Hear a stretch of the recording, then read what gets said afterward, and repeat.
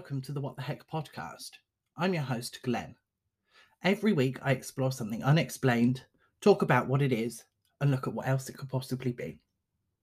Research is done as academically as possible, and references will be given after the stories. This week I'm looking at two people famous for their predictions, Nostradamus and Baba Vanga.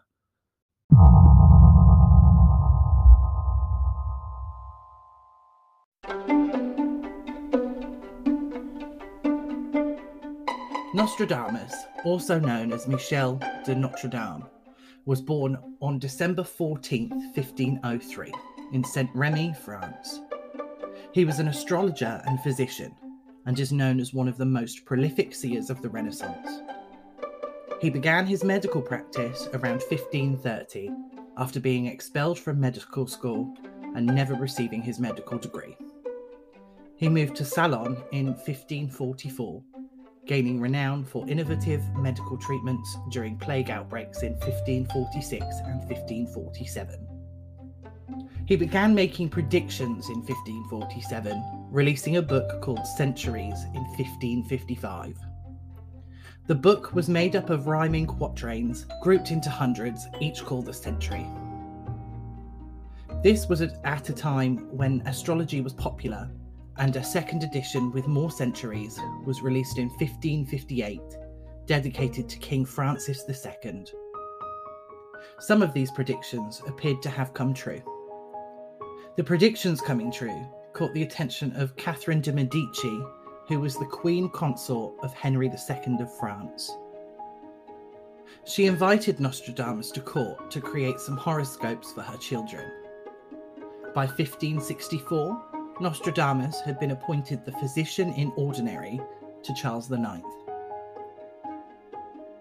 The prophecies that Nostradamus made seemed to cover general events like natural disasters and conflicts.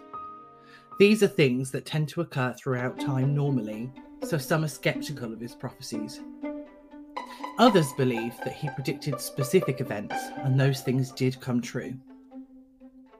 There's a rumour that the Congregation of the Index, a body set up by the Catholic Church, condemned the prophecies, but that rumour seems to be unfounded. Nostradamus died in 1566 in Salon, France. He left behind his prophecies, things that are widely debated today. In my trusty book, Mysteries of the Unexplained, a few of his prophecies are written and explained. The book itself discusses them as prophecies that point to clear events, and mentions that Centuries doesn't put any of the prophecies into a specific order. I'll go through a few of the prophecies. The young lion will overcome the older one, in a field of combat in a single fight. He will pierce his eyes in their golden cage, 2 wounds in one. Then he dies a cruel death. This prophecy is supposed to be about a jousting contest that King Henry II entered. Henry sometimes wore the lion as his emblem.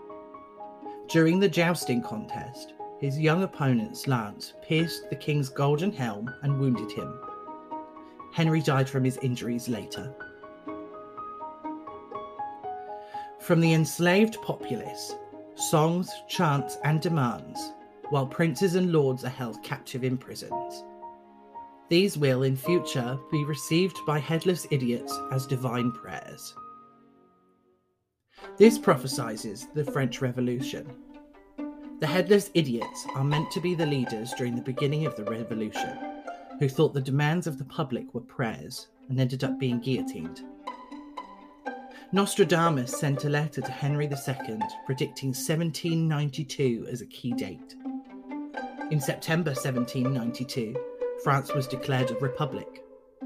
It's also the year before Marie Antoinette and Madame du Barry, one of Louis XVI's mistresses, were beheaded. It's said that Nostradamus predicted their deaths as well. He is attributed to predicting the fate of Napoleon on the island of St. Helena in 1815 and the abdication of Edward VIII in 1936. Perhaps the most famous of his predictions was this one. Liberty shall not be recovered A black, fierce, villainous, evil man shall occupy it, when the ties of his alliance are wrought. Venice shall be vexed by Hister. Beasts with hunger will cross the rivers. The greater part of the battlefield will be against Hister. He will drag the leader in a cage of iron, when the child of Germany observes no law. It's very easy to see what this one is about, at least in the first part. You probably got the man's name, and may have made the link already. This prophecy is attributed to the Second World War these days, and that means that Hister is supposed to be Hitler. Venice being vexed makes sense, since Germany and Italy had once been allies. The rest of it seems pretty easy to understand, aside from maybe the last sentence, which is rather vague. It could reference the Iron Curtain that descended on parts of Europe after the war, or it could reference the German naval blockade of Britain. Whatever you want to believe about Nostradamus, he's not the only one who has predicted events in such a way.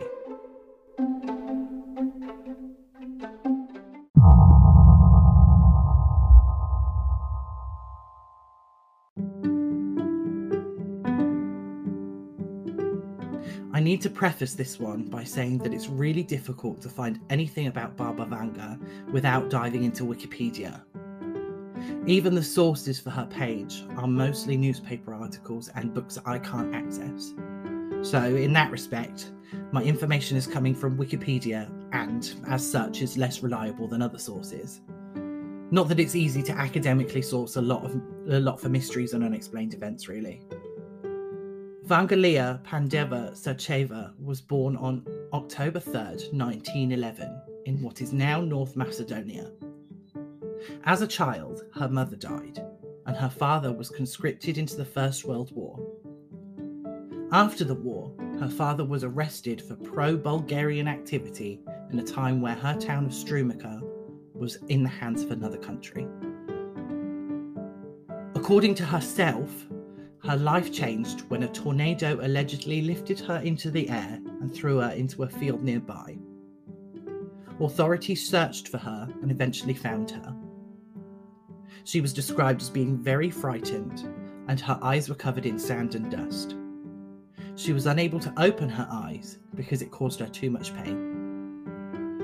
Money was raised for an operation to help her eyes heal, but they could only afford a partial fix, which resulted in the gradual loss of her sight.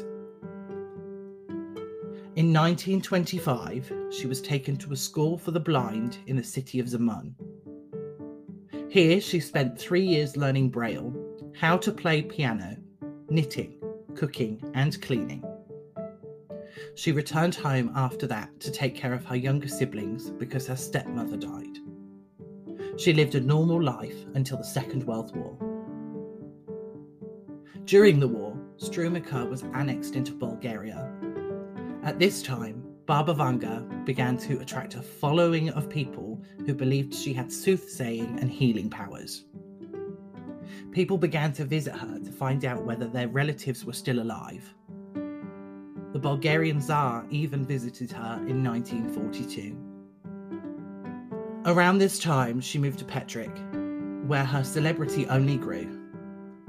She married a man in the Bulgarian army who had come to her asking for the names of the men who killed her brother, but had made him promise not to seek revenge. He got ill in 1947 and died in 1962. In 1966, she was so famous that she was put on the Bulgarian state payroll, was given 2 secretaries, and a panel to interview potential patients. She was also studied by the Institutes of Suggestology and Parapsychology. In August 1976, a Yugoslavian actress went to meet Baba Vanga. She sat and stared out of the window for a time before saying that the actress didn't have to pay and that she should come back in 3 months if she could, but that was doubtful. The actress believed that it was confirmation that she would die and left in tears. The actress was in a car accident 2 months later and died. Baba Vanga died in August 1996 in Sofia, Bulgaria. She still appears in newspapers at the beginning of the year because her predictions are quite famous. She made many predictions in her life, although she was unable to write, and people around her would write down the things that she said. It's said that she had an 85% success rate on her predictions. Let's look at a handful of the things that she has predicted. In 1980, she predicted that the Kursk submarine would be covered in water and that the whole world would weep over it. She claimed the disaster would happen in 1999, but the submarine sank in August 2000. She warned that something would happen in Syria, claiming that Muslims would use chemical warfare against Europeans. It's possible that this was the suspected gas attack that President Bashar al-Assad launched against his own people. Some people believe that she predicted Brexit, but what she said was that Europe would cease to exist by 2017. Conspiracy theorists linked that to Brexit, but this prediction was part of a much bigger one that suggested that World War III would begin in 2010. She predicted that the 44th President of the United States would be black, which came true. However, she said that Obama would be the last president, which didn't come true. She predicted 9/11 back in 1989. She said that the American brethren will fall after being attacked by the steel birds and innocent blood will be gushing. For 2022, Baba Vanga made some other predictions. She said that there would be a virtual reality takeover, a frozen virus being released from the permafrost in Siberia by global warming, water shortages that will result in political consequences, famine, earthquakes, and tsunamis. Her predictions go even further than that. She predicts that world hunger will be eradicated between 2025 and 2028, that China will overtake the US as a superpower, that the polar ice caps will completely melt between 2033 and 2045, and that cloning technology will give us the power to cure any disease.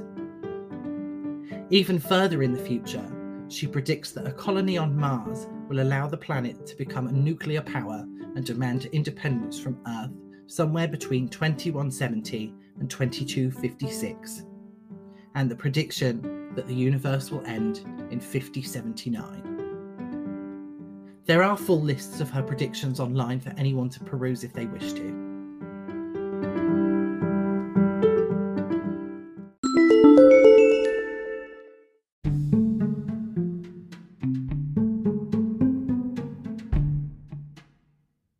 Instead of looking at theories related to the specific people I've talked about, I'm going to look at theories of precognition today.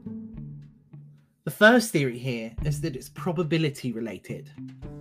Predictions are based on what the future is supposed to be, but there's a possibility that it won't happen. This means that predictions can be wrong. So it would stand to reason that the more predictions that are made covering different topics, the more chance there is of at least one of them coming true. Alternatively, vague predictions like horoscopes can be attributed to multiple things, allowing a greater area of possibility. In Philosophy Talk, hosts John and Ken talk about Hume's problem of induction. Hume argued that belief that the future will be like the past has no grounds in experience or reason. However, the guest during the episode I'm referencing, Nassim Taleb, talks of things like black swans. These are events that are highly improbable when looking at logic and statistics, but are of great consequence and are retrospectively predictable. He cites events such as World War I, the Internet, and the Harry Potter franchise as examples of this.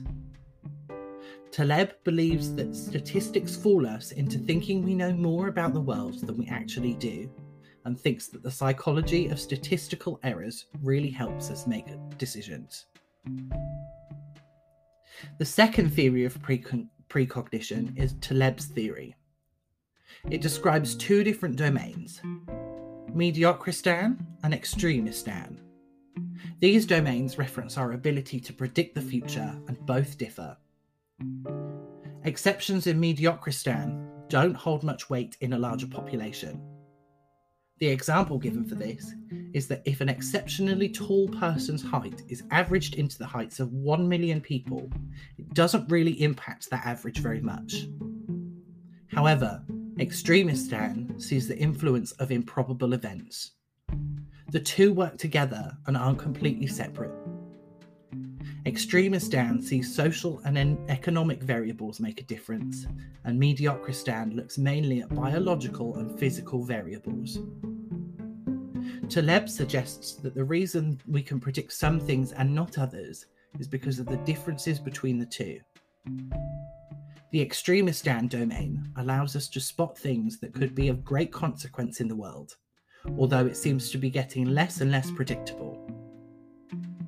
Taleb believes that humans are good at generalizing in certain areas and not others, which he says suggests we are hardwired for induction or prediction of some parts of the future.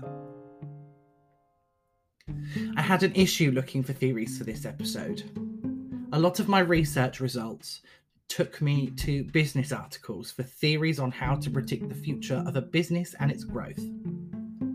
There's plenty of those articles, and I must have begun reading a good dozen before realising that they weren't relevant to this episode. Whatever you believe about seeing the future, those articles have some good advice for building a business.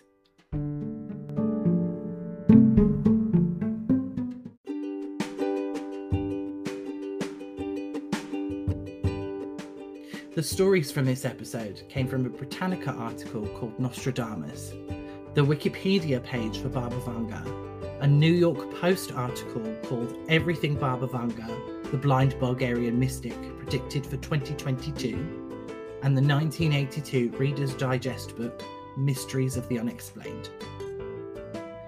Theories from this episode came from a philosophy talk episode called Predicting the Future. References for the episode and links to studies will be posted on social media for you to have a look at. Speaking of social media, links to those and other ways to listen are in the episode description under my Linktree. You can currently find me on Facebook and Instagram. Patreon is getting an upload of one of the transcripts each week as part of the £3 tier. The link to the Patreon is also on the Linktree, and, as before, you're welcome to pledge more than £3 a month, and I'll find something extra special for the people that do. I do have an email set up on the Linktree, but it doesn't actually open a new email, so that's also in the description of the episode. Send me your spooky stories, unexplained events, and anything you want me to read out. Or, if you have any corrections or issues with things that I've said, let me know, and I'll address them as soon as I see the email. The next creature feature will be out on Saturday, and next week's episode comes out on March 23rd. So hold on until then.